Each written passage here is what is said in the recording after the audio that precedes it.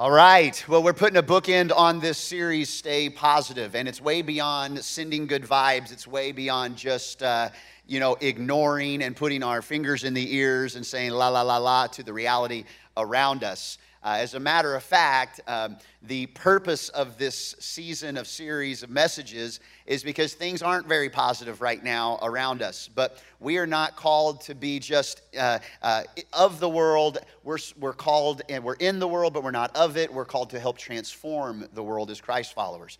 We're supposed to, if work is no different when Christ followers are there, something's missing. And a key ingredient really is the fruit of the Spirit, active in our lives as we surrender one day at a time to Jesus. And so this series, Stay Positive, yes, even now I need to make a slight adjustment if we could. Thank you. That's a little better, or it's not better. I don't know. It depends on where you're coming from. Who knows what that's all about? I'll tell you what it's about. It's losing my freedom. I'll tell you what it's about. You hate people if you don't wear a mask. Oh, don't get me started right here. It's a safe place, everybody. You can wear a mask, or if you don't want to wear a mask, it's a safe place. But I want to say this. Let me jump right in. We're going to take some notes today. It's really hard to stay positive when? Because every single person, regardless of their attitude or how they were raised or their good vibes, it's hard to stay positive when? These three things occur, and they occur to the person who is the prayer warrior, who enters the prayer closet every day, the person who's the faithful Christ follower, the person who is a senior saint, or those that have just dipped their toe in the water of Christianity. It's hard to stay positive when circumstances are uncontrollable. When unemployment is an all-time high, when there's mandates that you agree with or you disagree with, when you feel like things around you are spinning and you're trying to find your balance, when circumstances are uncontrollable. You can't control what that next person is doing, and it's so easy to give them the steering wheel of your emotions. It's hard to stay positive when people are unchangeable. When you've asked your kids a dozen times, how many times do I have to tell you? Apparently one more. Apparently a couple more times.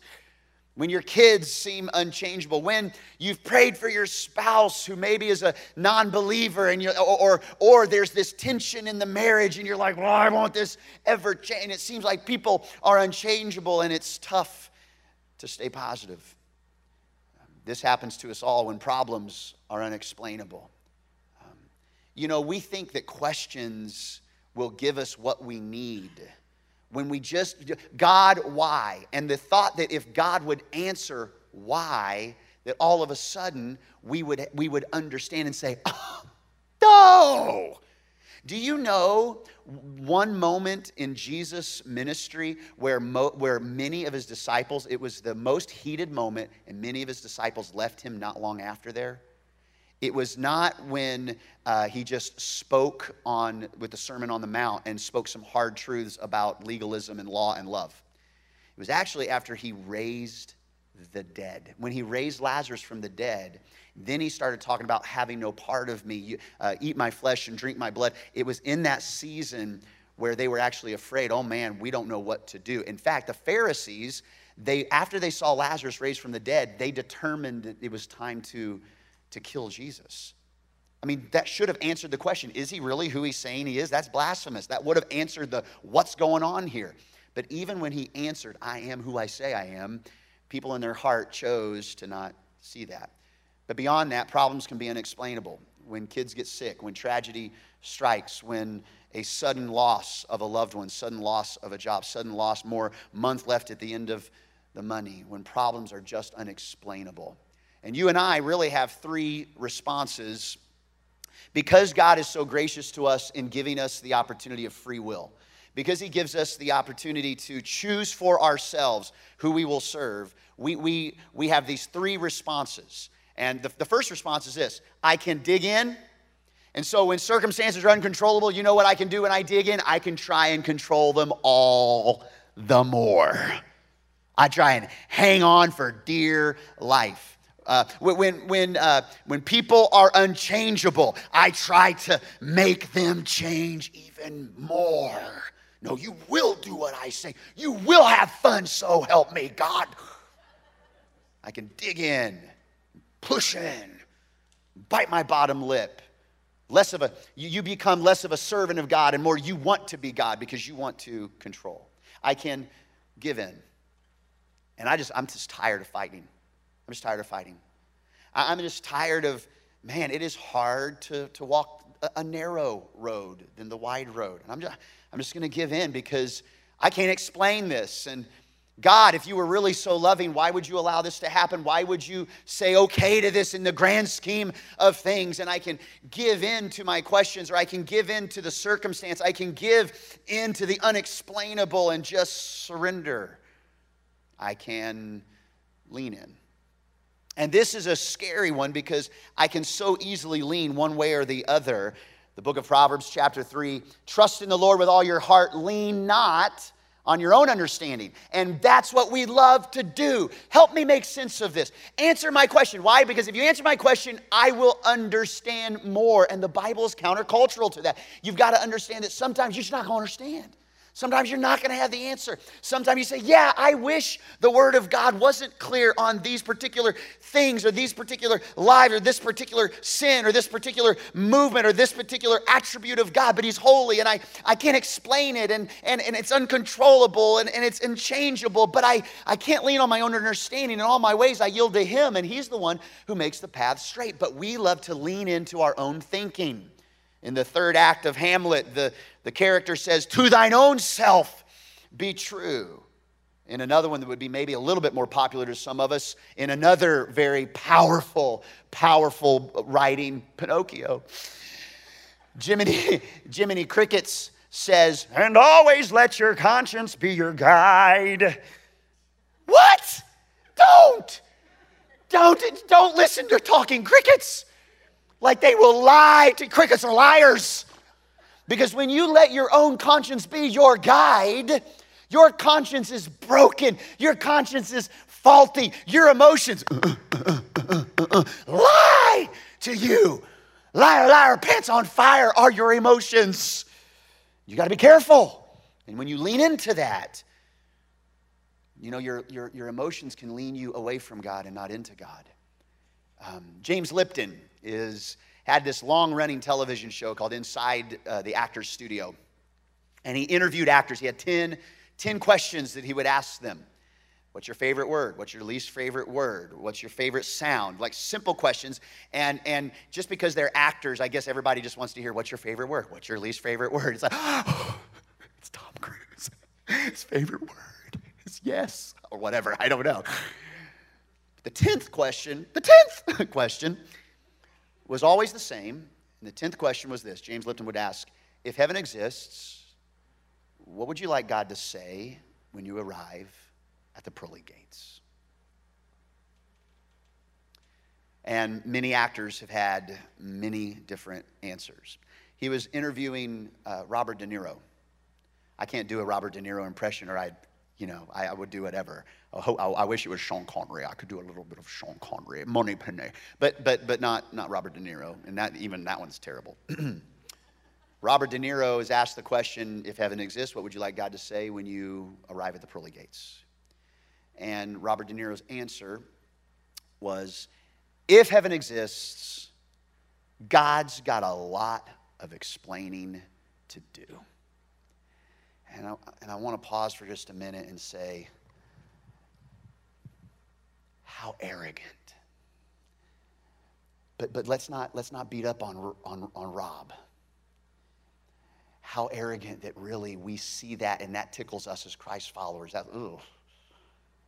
But yet when we lean on our own understanding, we're trying to make sense of things. When we lean on our own, when we try to control and explain and change, when things are unchangeable, unexplainable, and uncontrollable, it's basically like us saying, you better explain yourself, God. As though we're God and He's the creation. As though we're the leader and He is the servant. And so we all have to be careful. The Word of God is our moral compass for every decision we make. Do you know what, as a parent, I want to do? You know, if I can just help my kids become this, parents, listen, teach our kids to become great deciders. If they can become great deciders, we're going to raise some good kids. Great deciders. But if you get them to make great decisions based on Jiminy Cricket, based on the news cycle, and based on whatever cultural norm comes this way and is gone like the blowing of wind, they're going to be great deciders that make terrible decisions. But if we will help our kids become great deciders based on the Word of God as the moral compass of every decision we make, watch out. World changers right there. And the Word of God shows us where to start on all this unchangeable, uncontrollable, unexplainable stuff. Above all else, get the last word in edgewise on Facebook these days, because you know if nobody hears your opinion on a mask, like the world is going to be broken. Above all else, make sure you just tell people how you feel. Above all else, make sure it's your way or the highway. Above all else, guard your heart, because everything you do flows from it.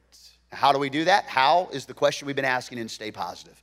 If we want to guard our heart, because everything flows from there, the Apostle Paul, as he is taking some vacay in Destin, Florida, enjoying a pina colada, listening to whoever, I don't know, Kenny Loggins, what? I'm not for sure. No, he's in prison. He's in prison, in chains, and he gives us the guidance of guarding our heart. Rejoice in the Lord always. Again, I'll say rejoice. Don't be anxious about anything. In every situation, by prayer and petition, with thanksgiving, present your requests to God, and the promise, the premise and the promise. If you'll do this, then the God of peace, the peace of God, which transcends all understanding, will guard your heart. Above all else, guard your heart. This is how we guard our heart and your minds in Christ Jesus. And as we end this series today, we're going to take a little bit further journey into what Paul is writing. He's finishing some thoughts here. And he goes on to say, now finally, brothers and sisters, whatever is true, whatever's noble, whatever's right, whatever's pure, whatever's lovely, whatever's admirable. Okay, like he's saying, if anything is excellent or praiseworthy, think about such things. Do you remember when very first week of this series, if you weren't here, I invite you to go back through timbercreekchurch.com and you can listen to some of the series previously or download the Timber Creek app. But I talked about the way we think affects the way we feel affects the way we act. We want to change behavior, but behavior is the third piece. We have to change the way we think. Be transformed by the renewing of our mind. Transformed mind equals a transformed control on the feelings and emotions, equals a transformation of the physical release of those feelings into the actions and attributes of our life. Whatever, you'll think about those things. And he says, whatever you've learned or received or heard from me or seen in me, like put it into practice. I want to be a model citizen. I want to be not just a model citizen. I want to be a model Christ follower. Like follow me as I follow Christ. And he says it again. He doubles down. He says, and the God of peace will be with you. He'll be with you. Look, I know what it's like, he says, to be in need. And I know what it is to have plenty. Anybody ever been on one side of that equation? I've learned the secret of being content in any and every situation. What? Are you sure? Yeah. Whether well-fed or hungry, whether living in plenty or in want. And then he gives us one of the most famous scriptures that is so famously misinterpreted all the time. He gives us one of the most famous lines that people use all the time, and it's this: I can do all this through him who gives me strength. And we will take that scripture and we apply it to running the race. We apply it to, I can do all things through Christ. I'm going to start this business, bless God. And that's okay. Pray it, write it, put it on the wall. That's okay. I mean, make it your vision statement, but you're taking it out of context. He's saying, I can do all this, have a lot or not have a lot. Really not know what's going on and being secure at the same time. I can do all this through Christ who gives me strength. Man, this peace, I want more of it. And to be honest, I can live without it. There are times where I'm dressed in it, and other times I'm running naked without it. As a pastor, yeah. Just as a person. And so what I want to do is I want us to get some handlebars on the idea of peace. And by doing that, for the rest of the time we have, I want to just drill down a little deeper on these three attributes of peace: the character of peace, the disciplines of peace, and then I'm going to give you a secret of peace, okay? I'm going to give the broadcast location peace. I'm going to turn off the video. Nacogdoches isn't going to know it. Online campus isn't going to know it. You're just going to know the secret. I'm kidding, Nac. I'm kidding. All right, online, you're there. I'm going to tell you, okay? You're not missing out. Character of peace. Let's start there. Character of peace. The kind of what it's made of, the stuff it's made of, defining it. You can write this down. Peace would be like an inner calm and equilibrium. It most certainly isn't an outer calm, because out here, you're not going to be able to control the craziness and chaos out here in order to, if I can just get more of this, then I'll be calm in here. It's from the inside out, and it has to do with more of a balance, an equilibrium. Inside the inner ear, you have I think it's vestibulus apparatus, the vestibule, whatever that is. Inside, it affects your equilibrium. And the equilibrium is what keeps you from just like falling over. It keeps you from feeling vertigo. It keeps you from feeling sick and dizzy. And that equilibrium, you get water in there. You get it messed up. It can affect you. Get stuffy. It can change you, and you can lose your balance. You can be off balance. Look at the equilibrium that we just read. In fact, all of this character, discipline, and secret of peace is all in what Paul has just shared with us through Philippians 4. He says, I know what it is to be in need, and I know what it is to have plenty. You can't operate in the middle of those without equilibrium.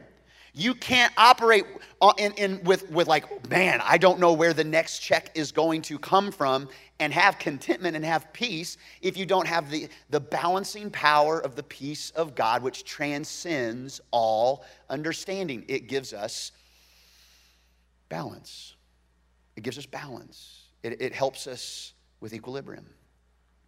It's not just this, but it's also not an absence of fear, but more a presence that protects. When you have peace, it's not like you are just thinking happy thoughts, or like Costanza's dad in Seinfeld, serenity now! Like if I drown out everything out here, I don't have to think about everything else.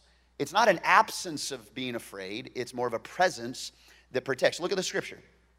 And the peace of God, which transcends all understanding, will guard your hearts and your minds. That original language of guarding, that original language is meaning military idea. It's a military idea. And the idea is that inside a city, the battalion leaves the city walls and it circles the walls of the city. The walls are fortifying the city, but there is an enemy coming, and the army has surrounded the walls, and they have their backs to the wall, their spears out, their shields up, and they're ready to take on whatever's going to come up over that mountain. I want you to know that that's the kind of presence the peace of God brings, to guard. This is what Paul is meaning. He's guarding. What does it feel like to have God himself guarding in front of the walls of your heart, you, from whatever life may bring to you? You know, there's another reality crouching at the gate of your heart. In Genesis, God says to Cain, he says, careful, Cain. Sin is crouching at your door, desires to have you. Don't give in to it, Cain.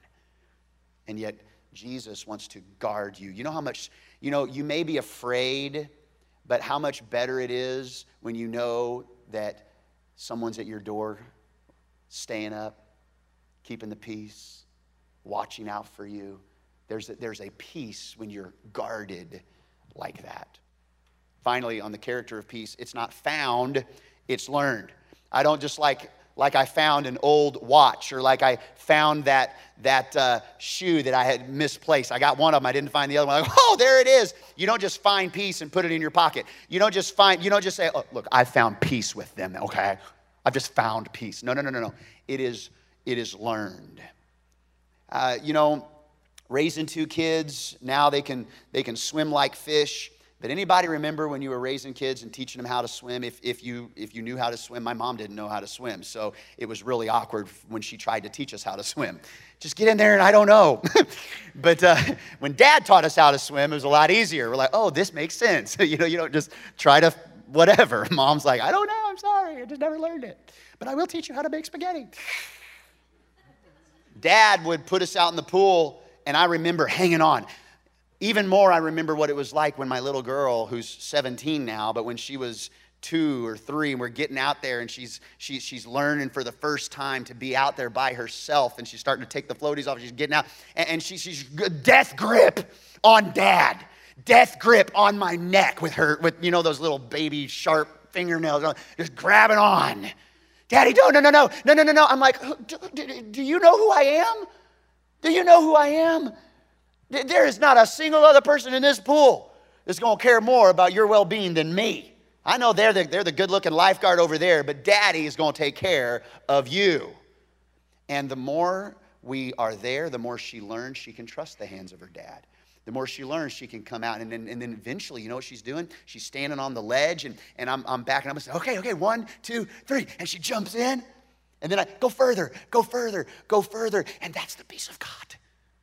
That's the peace of God of a heavenly Father that says, I'm not always going to be holding you so tight, but I want you to know I'll never leave you or forsake you. And wherever you are, there may be even a distance between us. I am going to provide peace that passes understanding. It's learned. Paul says it himself.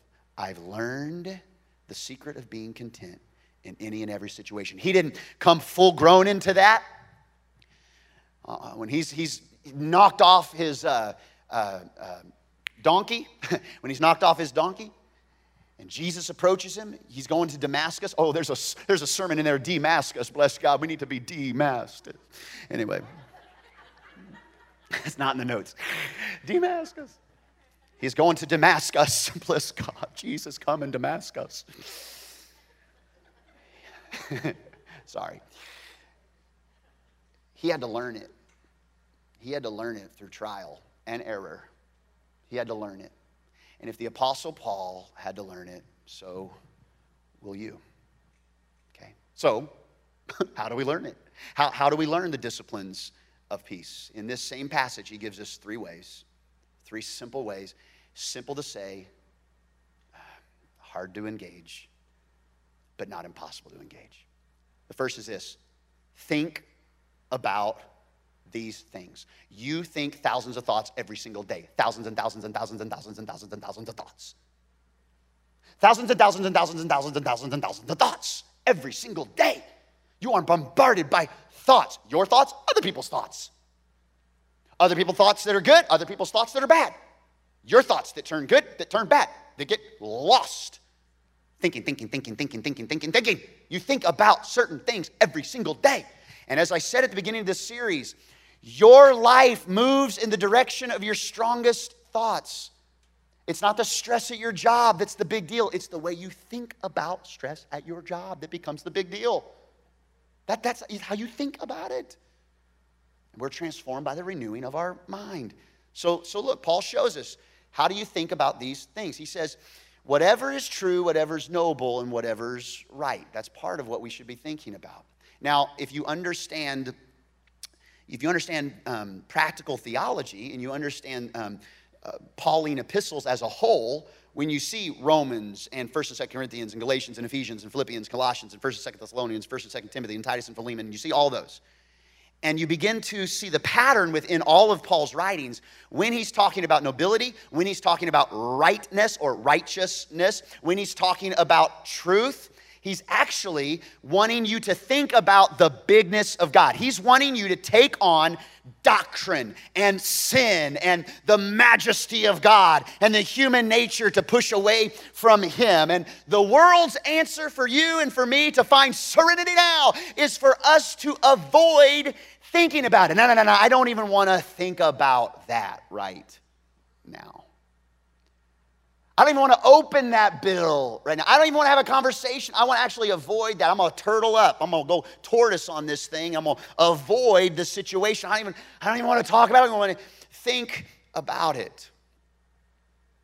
And the truth is, that's what culture is inviting us to not think about it. If you go in, if you go into Barnes & Noble and you go through the self-help line, the self-help aisle, I want to promise you, I promise you, look, Check it out next time. Check it out. You go to whatever book. Stressed out? I can help. Don't be stressed. Stress backwards is desserts. Whatever. How to be unstressed for idiots. All these different books, I'm going to tell you how they're not going to start. They're not going to start like, think really big things like, what is the meaning of life? Where have I come from? Where am I going? What are the answers to life's toughest questions? No, they're going to get you to behave, not to think. Take a breath. Let your mind go. Don't think about it. Find a happy place. Set that aside. Don't let that trigger you. And I'm all down for some behavior modification, but not as the ends to the means. It's got to start with thinking, affecting feeling, affecting the actions. And we can start there. But God says, no, don't start by forgetting about it. Start by remembering the biggest things of life. There is a God that created a perfect world, and we broke it. We broke it, everybody, because we wanted to be God and not him. And it's broken and it's cursed, but he's got a plan to bring it back. He's going to make it all right again. He's going to bring everything. In fact, right now, it's not you trying to prepare a place for you in heaven. He's preparing a place for you. That's good, big news for you. So the world wants to give you some superficial peace, but God is providing you some sustaining peace. Here's what superficial peace looks like. Yo-ho-ho, to the bottle I go to heal my heart and drown my woe. You know what? I got to get out of this job. I'm going to get out of these shoes. I'm going to pour me a big glass. I'm going to get off. I'm going to get away from the family, get out onto the boat or to the deer lease. Nothing wrong with the deer lease. Nothing wrong with the boat. I spent almost all day on a boat yesterday. It was not calming whatsoever. There's like 94 people out there. I like half of them. The other half are my kids. Anyway, superficial peace says, forget about it. Don't worry. Be happy. Don't let your mind wander into the big things. In fact, ease your pain. Ease your pain with making yourself feel good. Doesn't everybody deserve to feel good? Don't we deserve it? I deserve that. I just want to kind of numb myself through this. And that's the danger of alcohol. It's the danger of things that become addictions. It's the danger of anything, a hobby that can become a release for you to not think about things. So instead of something that's uncontrollable, I go to my hobby to forget about it versus reminding myself, God is big. And in this uncontrollable, unexplainable, unchangeable situation, God is still God. Now let me chase the rabbit hole. Let's follow Alice down the rabbit hole for a minute here. And I want to give you a quote from the seminal source of the theory of evolution, Charles Darwin. And then I'm going to give you another one from another American, okay? The first one is this, Charles Darwin. Here's what he says. A person who has no assured belief in the existence of a personal God and no belief in a future existence with retribution and reward. Meaning, if you don't believe in God, you don't believe there's any consequences to behavior, there's no right final authority for your life other than the way you feel and the way you treat other people, such a person can have for his rule of life, as far as I see, Darwin says, only to follow whatever impulses and instincts are the strongest or whatever seems to him to be the best ones. If that's not a description of the way culture would love for you to live, I don't know what a better one would be. Whatever seems right to you, just do. Just do. Oliver Wendell Holmes, a Republican Associate Chief Justice in the Supreme Court, he was writing to a personal friend. This isn't his belief, but he was teasing out the thought. He's teasing out this thought of what if there's no God? And here's what he says. He says, there's no reason for attributing to a man a significance different in kind from that which belongs to a baboon or a grain of sand. If we're all here for no reason, we're all just kind of accidentally made through a process, The world has produced me and the rattlesnake. But I will kill it, the rattlesnake, if I get the chance. And the only reason is because it is incongruous to the world I want. I'm not any better than the rattlesnake. I just don't want a rattlesnake living in my kitchen. He goes on to say, it's incongruous to the world I want, the world everyone is trying to make according to one's own power. I want you to know that the real issue with sin is not the act that you commit, it's the authority you reject. I've been saying it since the beginning of the year, and I'm going to keep saying it. It's about the authority you reject. It's about saying, God, I'm in charge. I know you said it this way. That doesn't jive with today. It doesn't jive with me. That's antiquated. I know you said to forgive one another, but I'm not, no, I got to hang on to this. They need to know. Like, I know you said to live like this, but no, I'm going to push it. I want to be God. Now, you wouldn't maybe say those exact words, but by our actions, we are declaring by one's own power, I want to create the world I want to live in. And that's what happens when we live with superficial peace. Superficial peace is, I'm just going to do whatever I can to not think about it. And sustaining peace is, think big, big, big picture. The world has spun out of control, but God is bringing it back. So now let me challenge you. If you're a Christ follower and you're not at peace, if you're investigating the claims of Christ and you don't feel a lot of peace, but you've not asked Jesus to be the center of your life, I want you to know that there's just some things you'll never experience until you invite Jesus into your life. I'm not shaming you. I'm inviting you. I'm inviting you. You can have some superficial peace, but it's temporary. Sustaining peace can come. But if you're a Christ follower and you're not at peace, do you know what it could be? It could be you're not thinking about the right things. It may be that all you can think about is the circumstance, the people, or the problem. And I got to back up. And when I face those things, I say, man, my problem is so big and God feels so small. But the more I pray, my problem is big, my God is small. My problem is big, I pray, I give it to God. The peace that passes understanding comes. My problems are not as big as I thought because, wow, God is so much bigger than I even realized. And my God is bigger and my problems are smaller. And my God is bigger and my problems are... And my God is big enough to deal with any problem, big or small, in my concept because God is sovereign. Think the right things. Number 2, how do you learn the disciplines? Thank Him in all things. Thank Him in all things. All things? Yeah, I know. It's crazy. But you ought to read the Bible sometime. It's interesting. All things. Do you know how we want things to go down? Here's how we want, if we were God, this is how we would do it probably, right? We would say, make a request, get the request, thank Him for the answer, okay? I'd like a Diet Coke with lime. I get the Diet Coke with lime. Thank you. I appreciate that. I asked for the Diet Coke with lime. I get a Diet Coke with lemon. I say, what were you thinking? I asked for lime. Were you paying attention? And then after Janet touches me, on the knee like this with a sharp edge of a pen, I say, I'm sorry. I'm the pastor over at First Baptist, and I just lost my control. I'm sorry about that. I'm kidding. I don't say that. I say Harmony Hill. I'm kidding. It's a joke. Jokes, people. Stay positive. No, first of all, if I ever did that, you have the right not to just poke me in the side, but pierce me in the eye with a fork. Christians being rude to waiters and waitresses makes me sick. That is the truth. Make a request. This is the real way.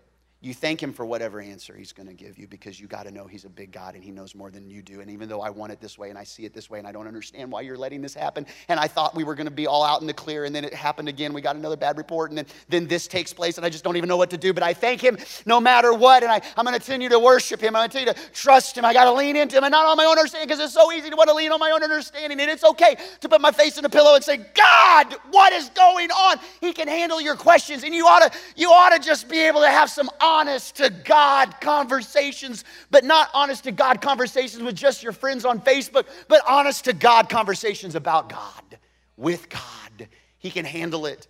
But if we can learn the art of thanking Him for whatever answer, He gives us the peace in the process. There's a scripture that's a lot easier to give someone going through hell than it is to receive it when you're going through hell. The scripture that's easier to give than to receive is Romans 8:28. And it starts like this, and we know that God causes everything. Now, if we stop there, we'll take that scripture completely out of context. And people stop there and they say, why would a loving God cause this? Why would a loving God allow this? Why would a loving God let this? Why would a loving God make me feel this? God causes everything, but you're going to get it. You're going to get it twisted. We know that God causes everything to work together for the good. God doesn't cause everything. A broken world we live in. Stuff happens. Tragedy takes place. It rains on the just and the unjust. Kids get sick. Grandpas pass away suddenly. Everything happens. Does everything happen for a reason? That's not what the scripture says. The scripture does not say everything happens for a reason. But it does say in everything you've gone through, God can take that and weave it into a canvas of your life with peace. Called according to his purpose for them. Now think about it this way. That's abstract and it's easier read than done. It's easier read than done. But I want you to think about this. Think about the day our Lord Jesus Christ was assassinated. He was crucified, executed in the middle of two common criminals. His friends, his own mom watched her baby die. But the angel said, it's going to be good.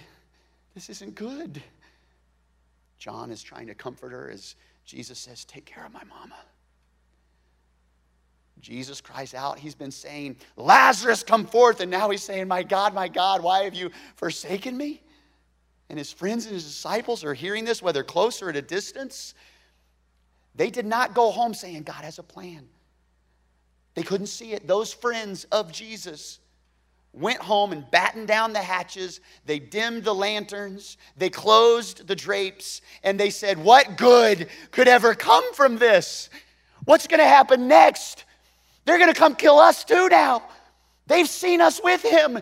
How could anything ever good happen? And yet, listen carefully, friends, and yet they were looking at the greatest moment in human history when the Son of the living God paid for yours and my sin. It was the greatest thing, but they couldn't see it then. It's the greatest sacrifice, but they didn't get it then. And I know that that's a hard verse to apply. But just know, hang on. Joy comes in the morning. Even in the middle of the pain, he can still be God. Think about it. Think about his bigness. Thank him in all things. Number 3, you got to love the right thing that cannot change. We love things, don't we? We love stuff. We love people. And love is love. Love is love. That's what we say these days.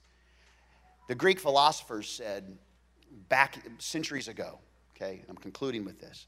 The Greek philosophers said the only way to safeguard yourself, the only way to build a firewall in your life from hurt and turmoil and tragedy and pain, the only way to keep yourself from losing it with all the uncontrollable, unexplainable, unchangeable situations is to not love anything except one thing, to love your own virtue.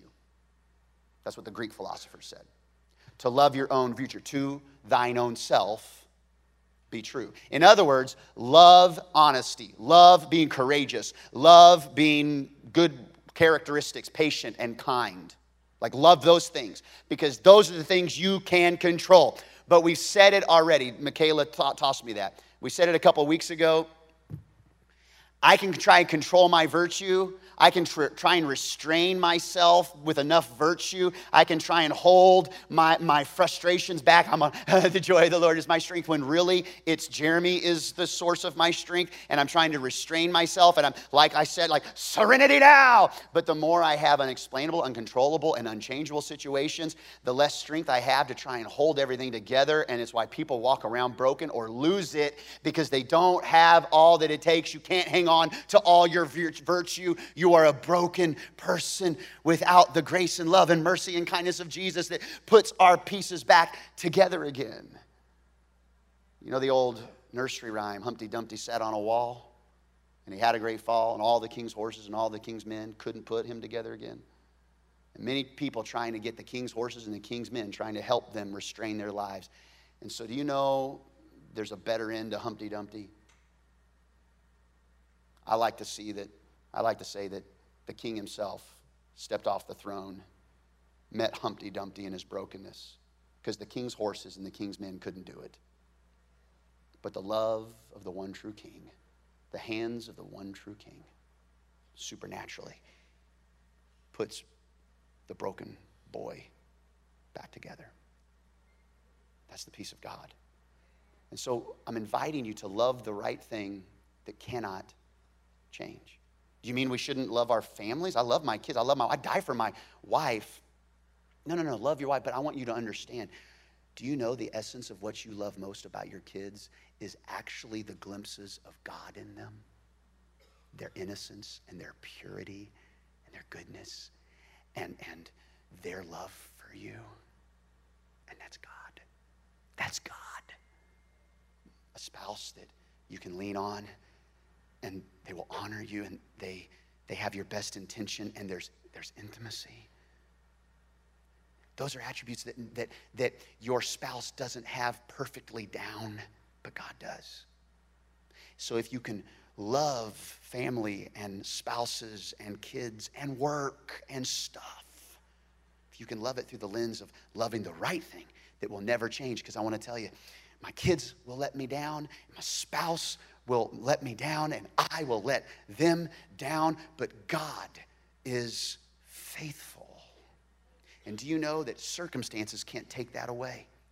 Circumstances can't take God's love and grace away from you. And think about it this way.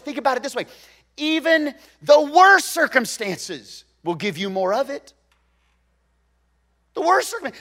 When we pray for someone who's sick, God, would you join us in this room and heal my dad? God, will you join us in the room and take this pain away? Even the worst circumstance would give them even more presence of God. When we think big picture, we're all here for a season.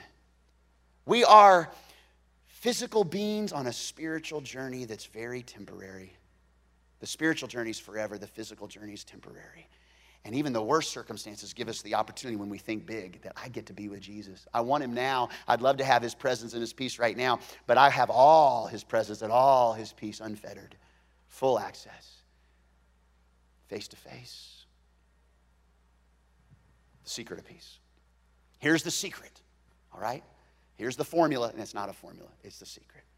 And I want to show you. I'll show you. Move the slides, guys, please, on the convenience monitor. When we talked about Philippians, and we talked about these elements, we talked about whatever is true, whatever is noble, whatever is right. Those are the things that we really need to be engaging, to be thinking about God. So now here's your homework assignment. Here's your homework assignment. Okay, everybody? Okay, Nacogdoches, here's your homework assignment. I want you to go home today, find 5 minutes. That's all, five minutes. Sit down on your favorite chair and go like this.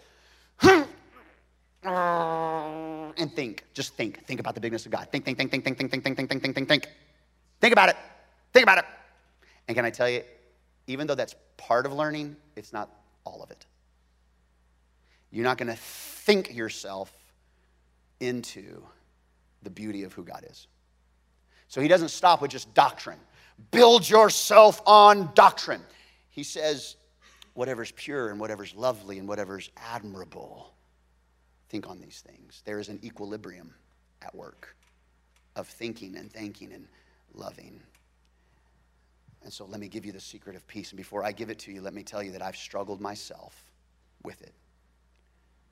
I grew up in a Christian home with a daddy who was a pastor and still is. Now he's a pastor of pastors. And I grew up in a home of serving the Lord Sunday morning, Sunday night, Wednesday night, Tuesday afternoon, Saturday. We cleaned. We were the custodians. We were the kids. Directors. We were the bus drivers. We were the outreach people. Tiny little church, Monette, Missouri. And I learned pretty quick, and I think not by any, this is not wrong, it just wasn't whole. I learned real fast that top part of the nobility. Go ahead, Cody. the nobility, the truth, the righteousness of God. I learned all that quick. And I learned, be a good soldier in the Lord's army. Yes, sir. And I learned all the things of actually being afraid of hell more than I understood even who Jesus was. It built in me this do right, do the right thing, do the right thing, do the right thing. And that will only get you so far. In fact, that won't get you very far. And I still struggle with that. Trying to earn my salvation. The sermon's got to be better. The church, we were having, it was hard to find a seat in here.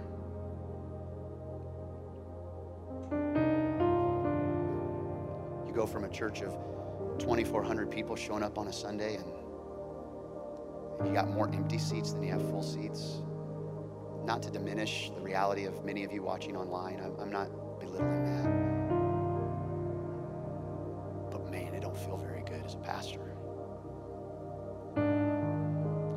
If I find God through the results of me being a leader, trying to do the right thing, trying to say the right thing. And even if you try to say the right thing, somebody else is going to say you didn't say the right thing. Welcome to 2020, everybody. But can I tell you what I am still learning? It's the secret. And I'm so sad that it's a secret.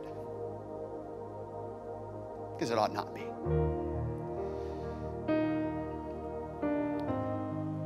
Find him attractive.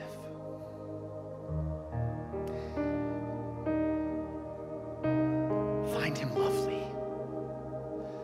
Because if you just find him big, he will feel unapproachable.